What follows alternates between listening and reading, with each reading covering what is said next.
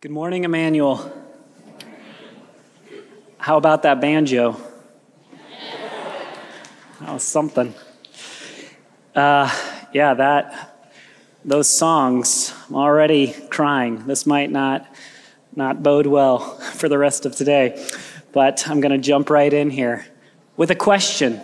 I have a question for you all this morning, and it's this. Can you imagine what it is like to work before sin entered this world? And when I say work, I mean labor, exerting energy, effort towards anything. I'm not just talking to those of you who go to a place of work from Monday through Friday. I'm talking to the young kids in this room who may have been asked to take out the trash for the first time, and that is work. I'm talking to those of you who may have just started your first paid job, mowing a neighbor's yard, babysitting. I'm talking to those of you whose work is to study hard for a test, write a massive graduate level paper, fold a load of laundry. I'm talking to those of you who are the sole provider for a family of 2 or 10. Those of you who this week will dust that same shelf for the 100th time. I'm talking to those of you who volunteer in the nursery, care for the unborn, sell insurance, fill in the blank with whatever it is that you work at. And if any of you have applied your limited time and energy to a task in this life, you've probably already learned some lessons about work on this planet. Lessons like work is hard, coworkers can be mean, petty, irritable. You can be mean, petty, irritable. Humans can be lazy and complain a lot. We get tired, bored, easily distracted, and dissatisfied. In other words, our work has been cursed. But can you imagine what it would be like to complete any of these tasks prior to sin entering the world? In other words, everything you, your family, your coworkers pursue would align perfectly with how God designed the universe. Man was designed to work righteously in this universe, in the right way, on the right tasks. And as you may know from reading your Bibles, 3 chapters in to be precise, this perfect state of work did not last long. But while it did, it was very good. And I've been asked to preach on what the book of Proverbs says about work, which means we get to look at the directions and the wisdom collected by Solomon to try to get us once again working in the right direction, the way God intended. As Pastor Ryan said during the introduction to this series, Proverbs is not primarily the story of forgiveness of sins, but it generally highlights the wisdom needed to avoid sin. Proverbs reminds us how life should go, the established direction of the streets traveling through God's universe. Streets that when we follow lead to flourishing, lead to life. It outlines the general rules, not all of the exceptions. If Proverbs was a spelling book, it would not be the spelling book you grew up with. Highlighting all those exceptions. I before E, that's the rule, right? Except after C, except when it sounds like A, as in neighbor or way. In Proverbs, the way we work or don't work produces specific results. There is a clear cause and effect, a sowing and a reaping. Work and how we work matters to God. A God follower works a certain way, diligently. Diligence, hard work, produces good results. Lazy workers, which the Proverbs compares to sluggards and sloths, also produce results, bad results, consequences. Proverbs 13:4, the soul of the sluggard craves and gets nothing. In other words, the lazy are restless and dissatisfied, while the soul of the diligent is richly supplied. The diligent have something to show for their work. Proverbs 15:19, the way of a sluggard is like a hedge of thorns. Laziness makes work harder. Anyone ever find out the hard way that procrastinating makes their task and life much harder? Proverbs 12:24, the hand of the diligent will rule, Faithful, hard workers generally get promoted, trusted with leadership. Proverbs 10:4, a slack hand causes poverty, but the hand of the diligent makes rich. Although there can be exceptions, generally, laziness results in being poor, and hard work results in not being poor. Or how about Proverbs 12:27, which emphasizes the same theme in a very colorful way? Whoever is slothful will not roast his game. In other words, too lazy to prepare the food he's caught. The lazy miss their opportunities. But the diligent man will get precious wealth. Solomon must have thought that laziness was a problem because he spends a lot of time addressing it. Proverbs 14:23 says, in all toil, working hard, there is profit, but mere talk tends only to poverty. Lazy people see that talking is where the work is at. Most bosses disagree. Lazy people also tend to make ridiculous excuses to defend their own laziness. Proverbs 22:13, the sluggard says, there is a lion outside. I shall be killed in the streets. And this is just an excuse to do what they would rather do, what seems easier.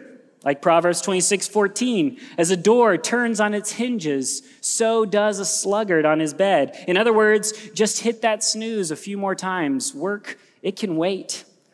Convicted and want to overcome laziness? Well, Proverbs has you covered.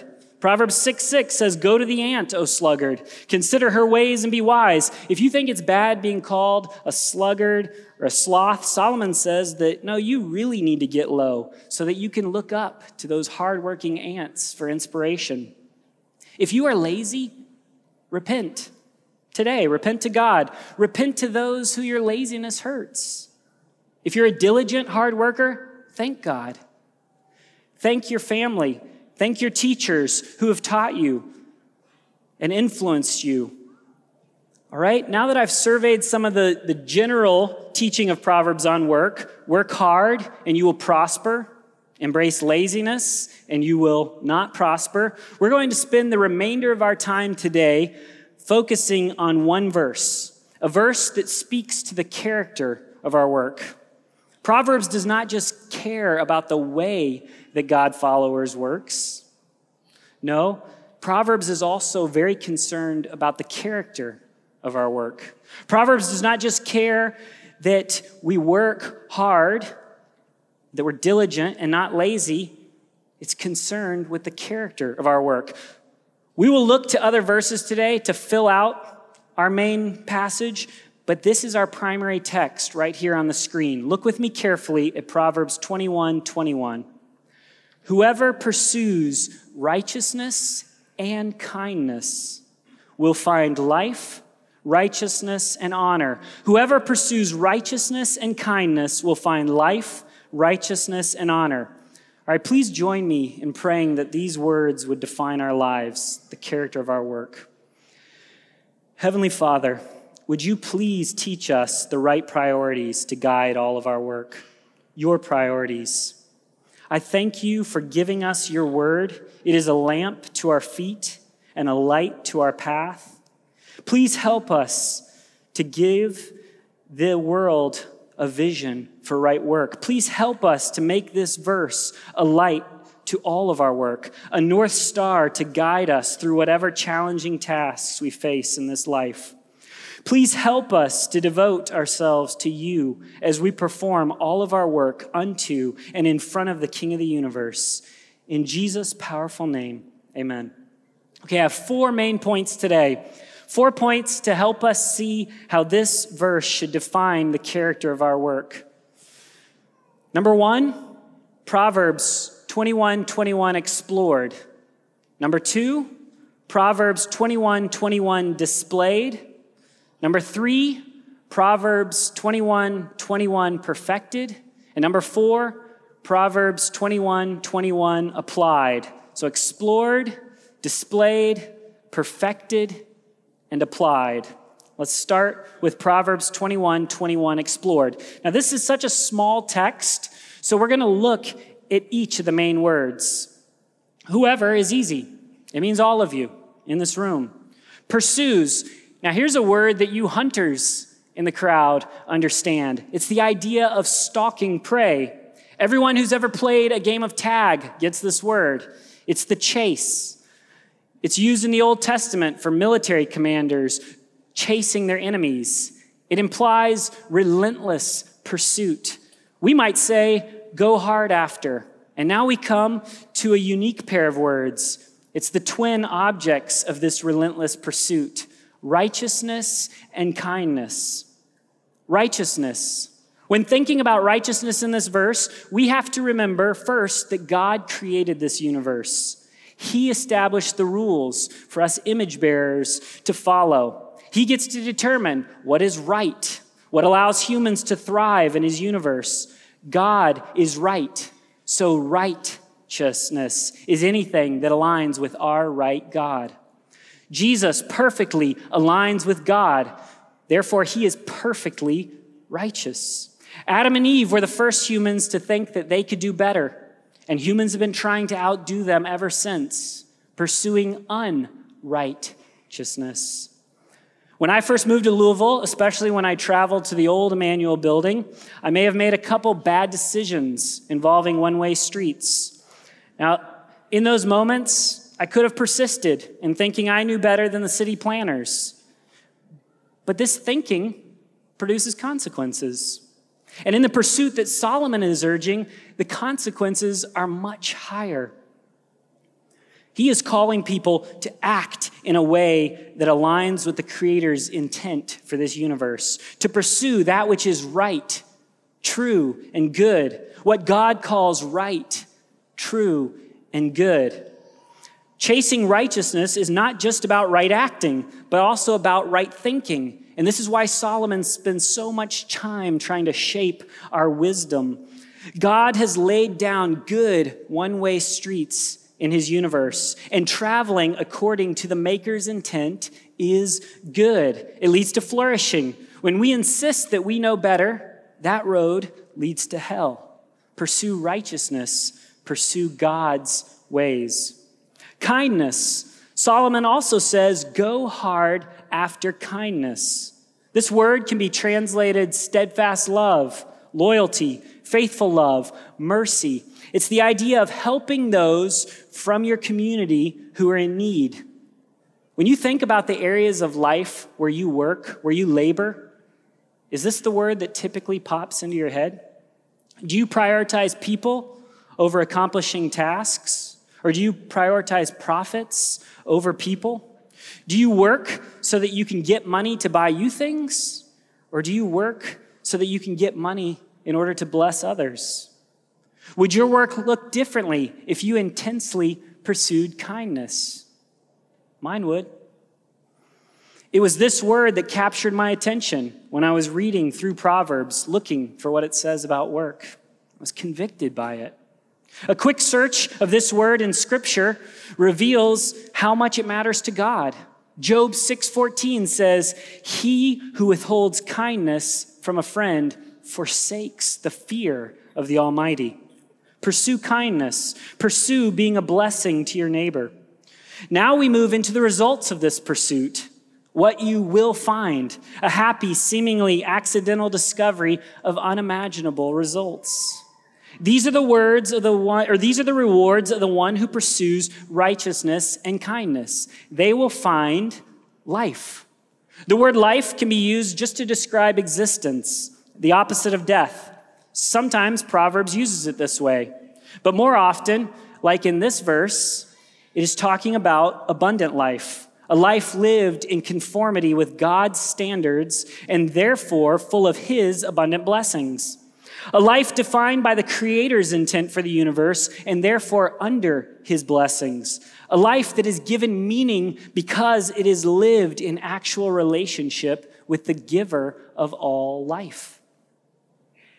A life that will not end in physical death for those who have a relationship with the giver of life. It aligns with John saying that Jesus came that they may have life and have it abundantly.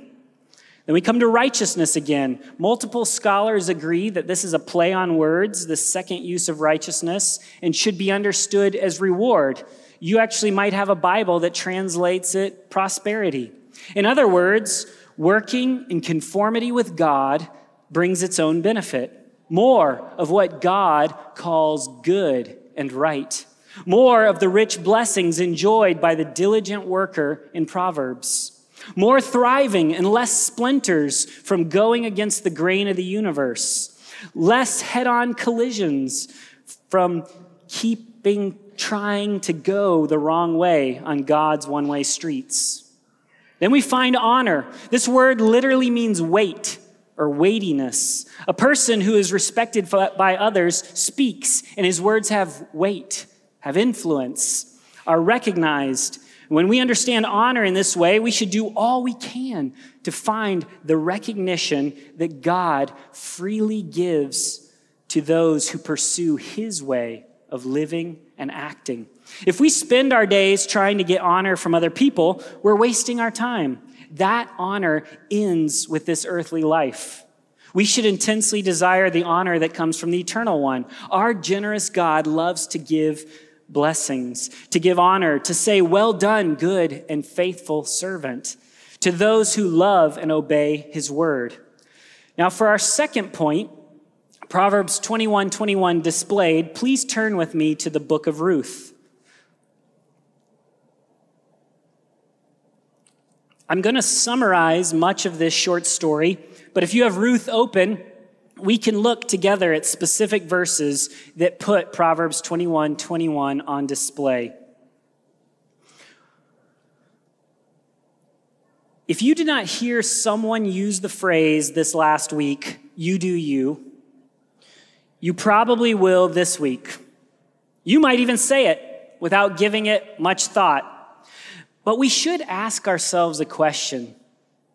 Does all of this you do youing, does all of this chasing after what makes each individual happy really make people happy? Look at the news. Wars, riots, mass shootings, constant online fighting. Imagine if we all said, let's just do what the Creator wants. Well, we're not the first generation to encourage you do you. During the time of this story, the time of the judges, we're told that everyone was doing what was right in their own eyes. It was also a time of radical self-expression. And guess what? People were generally miserable. However, we also get a powerful example of one kind woman and one kind man still pursuing righteousness according to God's standards. This beautiful example also follows a very clear, beautiful structure that good writers use to tell an effective story. So the author of Ruth starts this narrative, like any good narrative, with an exposition, an introduction. The exposition of a story helps establish the tone, give the setting, introduce the characters. And right away, we learn that on top of the misery of selfishness, there was a famine in Israel, no food. Typically, a sign that God's people were experiencing the consequences of not following his ordering of the universe. Because of this famine, a man from Bethlehem packs up his wife, Naomi, and 2 sons and moves to the country of Moab. The man and sons die, leaving Naomi with 2 daughters-in-law. One of them is our main character, Ruth. And next comes the inciting moment of our story, the event that sets everything in motion. Naomi discovers that despite the Israelites' rebellion, God has given his children food again. Look at Ruth, chapter 1, verse 6. Then she arose with her daughters-in-law to return from the country of Moab. For she had heard in the fields of Moab that the Lord had visited his people and given them food. God has acted. He has given food. For much of this story, God works behind the scenes, bringing about his good plans for Ruth, Israel, and the whole world. But here he kicks off the action by visiting his people and giving. Now we come into the rising action of the story, or the part of our narrative where the main character faces and typically has to overcome various obstacles. Obstacle number 1, Naomi tries to send Ruth back home to her Moabite pagan gods. Verse 8, but Naomi said to her 2 daughters-in-law, "Go, return, each of you, to her mother's house. May the Lord deal kindly with you as you have dealt with the dead and with me. As you've probably noticed, Naomi uses the exact same word that we find in Proverbs 21:21. And despite trying to send these women back home, she does leave them with a prayer that the God of Israel, that Yahweh, will deal with them out of his steadfast love for the needy. Ruth seems only to hear about God's kindness and wants more of it. Instead of returning home, she pledges her loyalty to Naomi, and more importantly, to Naomi's God. Verse 16. But Ruth said, "Do not urge me to leave you or to return from following you. For where you go, I will go, and where you lodge, I will lodge. Your people shall be my people, and your God, my God. Where you die, I will die, and there will I be buried. May the Lord do so to me, and more also, if anything but death parts me from you." Look at Ruth's desire for righteousness. She wants God's ways over her own. She even uses the personal name of God, Yahweh, to make her pledge. But let's not miss the kindness, the loyal love for the needy, also displayed here. In the ancient world, livelihoods, futures, blessings, abundance depended on children who could help bring those things to come to pass. But Ruth did not have a child. When you read the story, you see that Naomi is well aware that she's too old to provide a child to potentially give this security. Ruth, however, still pledges her loyalty to this seemingly dead-end street. We come to obstacle 2 now in the rising action. Once they arrive in Bethlehem, Ruth and Naomi have to eat. Ruth gets to work searching the fields for leftover grain. Unlike the sluggard who just wants a few more minutes of sleep, the Bible says that Ruth worked from early morning until the end of the day, except for a short rest. Ruth meets Boaz, a worthy man who owns the field and also happens to be from the same clan as Naomi. Even though Boaz can't trace his Israelite family too far back, his mother being the famous Canaanite Rahab, he is clearly following Israel's God, despite living during the time of the judges. How do I know that Boaz was following God, a righteous man? Well, Boaz follows God's law, even if it reduces his profits. In a time of lawlessness, his kindness makes the law of God look beautiful. Specifically, Deuteronomy 24:19, when you reap your harvest in your field and forget a sheaf in the field, you shall not go back to get it. It shall be for the sojourner, the fatherless, and the widow, that the Lord your God may bless you in all the work of your hands. He also tells Ruth to keep coming back to his field for food because he knows she will be safe there, which apparently wasn't a guarantee in other fields during this time. Boaz also talks to God. He prays specifically in verse 12 of chapter 2 that because of Ruth's kind loyalty to Naomi, that the Lord repay you for what you have done, and a full reward be given you by the Lord, the God of Israel, under whose wings you have come to take refuge. And how does Ruth react? Well, she can't believe that he has even noticed a foreigner like herself, and in her words, spoken kindly to her.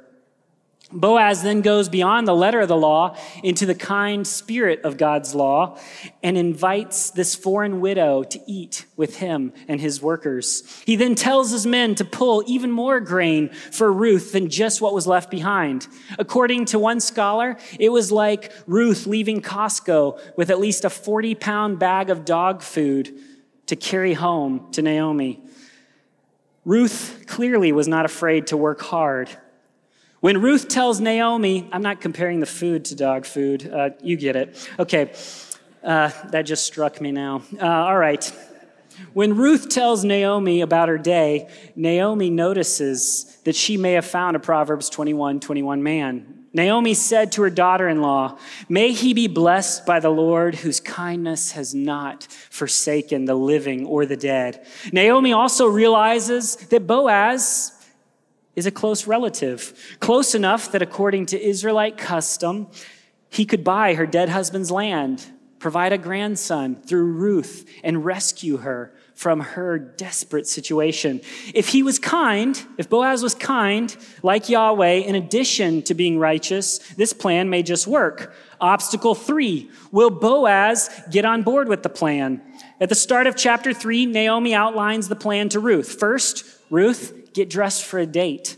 Second, find Boaz in a good mood at the end of a hard day of harvesting and celebrating. Third, notice where he sleeps. Fourth, wake him up by uncovering his feet and wait for him to tell you what to do next. Ruth modifies this plan slightly. Instead of waiting in the middle of the night for Boaz to speak, she speaks first. Chapter 3, verse 8. At midnight, the man was startled, as happens when you get woken up that way in the night. And he turns over, and behold, a woman lay at his feet. He said, "Who are you?" And she answered, "I am Ruth, your servant. Spread your wings over your servant, for you are a redeemer, a rescuer." It sounds like Ruth maybe remembers Boaz's prayer for God to protect her under his wings. She boldly asked Boaz to answer his own prayer. Look at Boaz's response in chapter 3, verse 10. And he said, "May you be blessed by the Lord, my daughter. You have made this last kindness greater than the first, in that you have not gone after young men, whether poor or rich. And now, my daughter, do not fear. I will do for you all that you ask, for all my fellow townsmen know that you are a worthy woman." Boaz agrees. Cue the music. We have our Hollywood ending. But wait. Obstacle 4. A closer relative has the right to buy Naomi's land and marry Ruth. Boaz, being a righteous man, gives this closer relative the first right to refuse to redeem both the property and Ruth. This relative rejects the offer, though, since protecting his own estate seems more important than extending kindness to a closer relative. Boaz is now free to marry Ruth. More than free, he has the town's full blessing. Obstacle 5 in our rising action: can they have children? In other words, will this movie get sequels? Now we come to the climax, the point of highest interest, the point where we're on the edge of our seats. She came to Israel to find food. Will she find something even more satisfying? Let's read what it says in chapter 4, verse 13. So Boaz took Ruth, and she became his wife, and he went into her, and the Lord gave her conception. And she bore a son. Then the women said to Naomi, "Blessed be the Lord who has not left you this day without a redeemer. And may his name be renowned in Israel. He shall be to you a restorer of life and a nourisher of your old age. For your daughter-in-law who loves you, who is more to you than 7 sons, has given birth to him." Boaz marries Ruth, ensuring that her kindness to Naomi is rewarded beyond all imagination. Ruth found much more than food in Israel. She pursued righteousness and kindness and found a man who pursued righteousness and kindness. And it leads to their flourishing in a time not known for flourishing. Notice verse 13, just like our inciting moment that kicked the story off, where God gives food, he once again gives. And it is so much more than food. He gives life, a son, a hope for their future. And now we come to the falling action of the story, the moments where the details all come together, where we get an explanation of the outcome. And what we find is that God has even better plans and rewards than Naomi, Ruth, Boaz can even guess. In this story, Ruth works hard, Boaz works hard, and God ultimately works in and through these two people who go hard after righteousness and kindness. Ruth doesn't just find life, righteousness, and honor. God uses Ruth to bring the opportunity for all of us to find true life, righteousness, and honor. Remember our main verse. Whoever pursues righteousness and kindness will find life, righteousness, and honor. The kind, righteous God follower, Ruth, marries the kind, righteous God follower, Boaz, and our kind, righteous God provides more life, righteousness, and honor than we could ever imagine. He didn't just give them a son, any son. He gave Ruth and Boaz, King David's grandfather. And through this same family, we would get the author of Proverbs 21:21, Solomon. And more importantly, we would get Proverbs 21:21 perfected, Ruth's greatest grandson, King Jesus. And this brings me to my third point, Proverbs 21:21 perfected. As wonderful as Boaz and Ruth display this pursuit of righteousness and kindness, we have an even greater example to follow. We have a perfect example. Jesus lived in perfect alignment with all of his Father's commands, the letter and the spirit of the law. He was perfectly righteous and perfectly kind.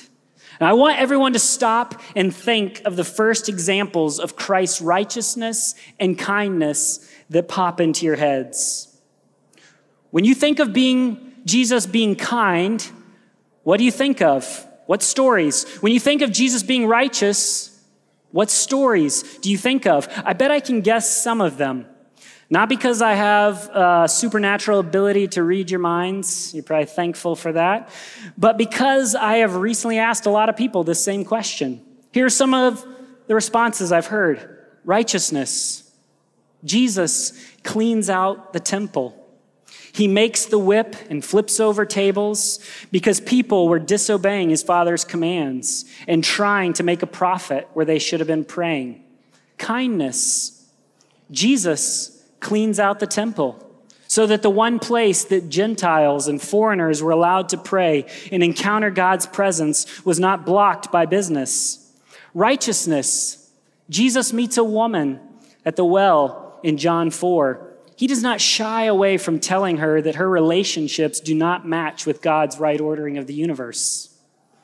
Kindness. Jesus meets a woman at a well and points out her sin and need for a Savior in such a kind way that she wants to tell all of her friends about him. Righteousness. Jesus meets children and has to rebuke his disciples for forgetting that these little image bearers point to the faith that grows God's kingdom. Kindness. Jesus meets children, and they want to get as close to him as possible. Kindness. The Pharisees tell Jesus at the end of Luke 13 that Herod wants to kill him. Instead of running and hiding, Jesus' impulse is to protect others. O Jerusalem, Jerusalem, the city that kills the prophets and stones those who are sent to it. How often would I have gathered your children together as a hen gathers her brood under her wings, and you were not willing. You hear the echo of Boaz's prayer? The God of Israel under whose wings you have come to take refuge. Our kind God, he loves to offer protection to outsiders. And there are many more. He touches lepers when he clearly heals them with his mouth. He washes the disciples' feet, Judas's feet, a traitor that he let follow him around for 3 years and never struck him dead. He obeys his parents. Now, how are you in the kindness department when you are tired, when you are weak, when you are hungry, when you would rather be doing something else?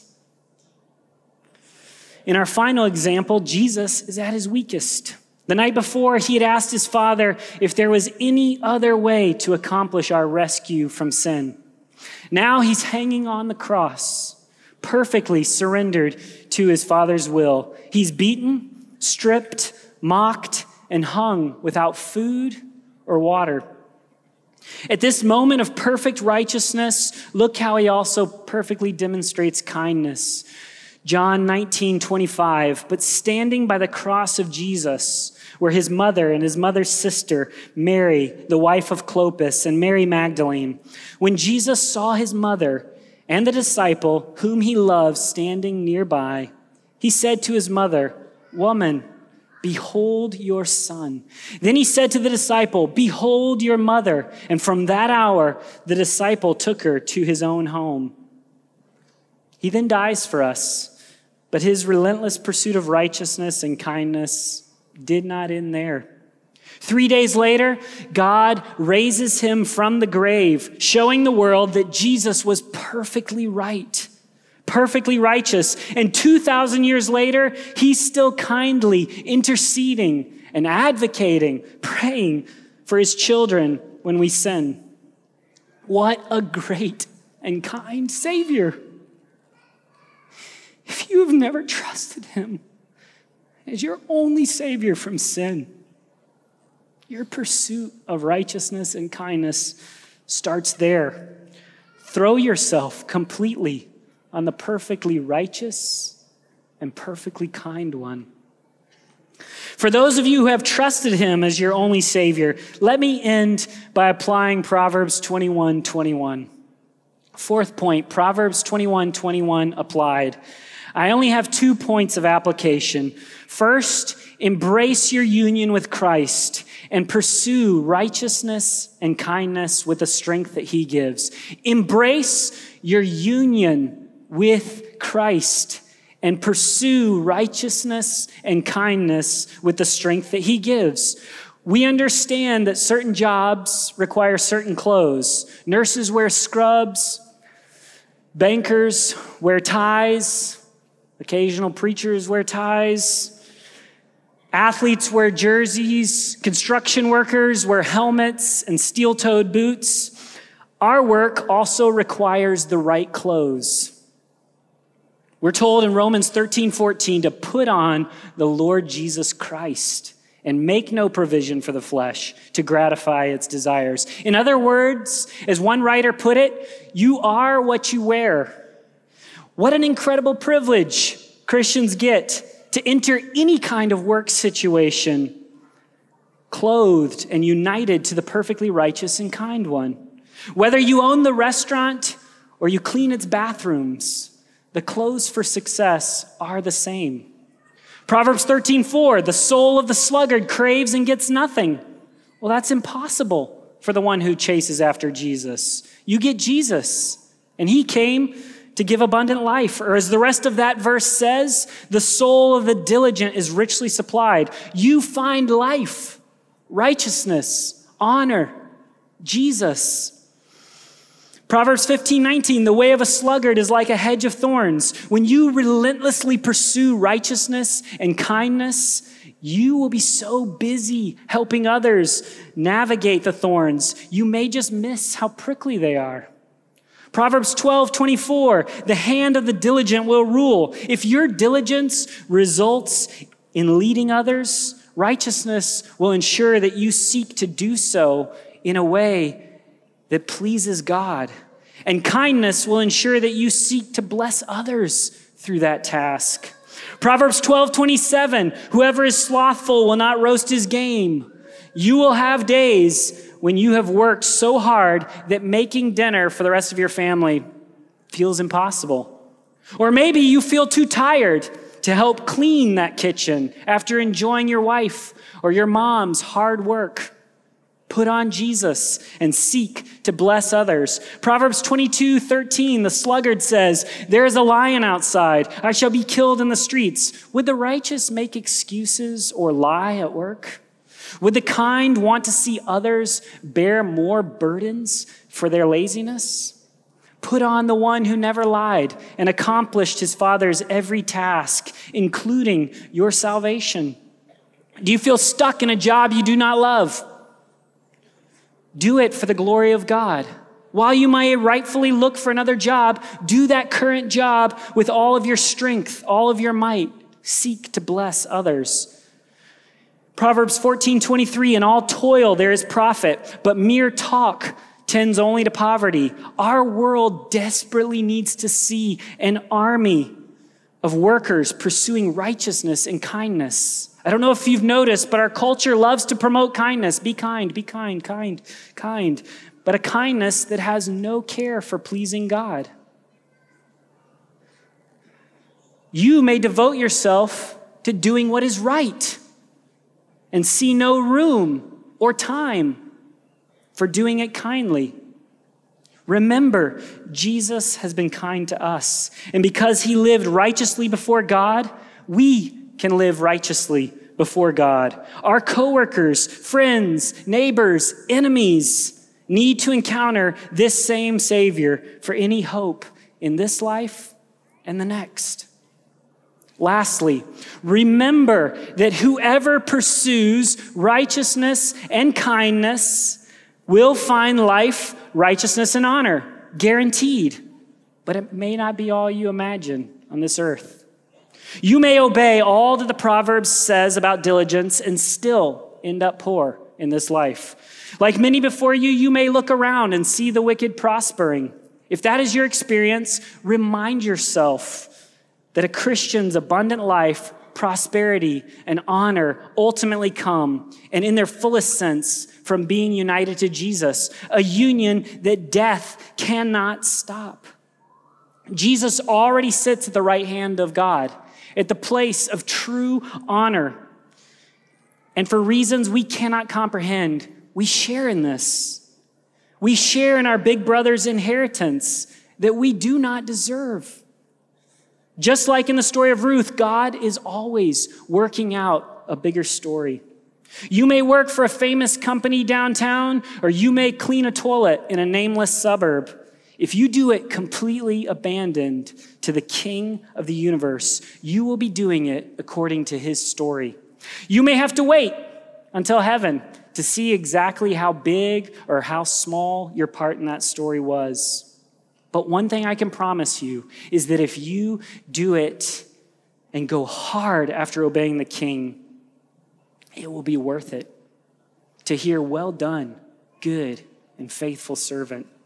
Let this verse pursue righteousness and kindness, and you will find life, righteousness, and honor. Be a light to all of our work, a North Star to guide us through whatever challenging tasks we face in this life. Let it define the character of our work. How? Pursue righteousness and kindness. Go hard after Jesus with every bit of strength and diligence that he provides. And to what end? And the Lord who calls you to this, the King who calls you to this, will reward you far beyond what you deserve or could expect, with his very own life, righteousness, and honor. Please join us in singing "Give Me Jesus" as a prayer. Let this be our prayer.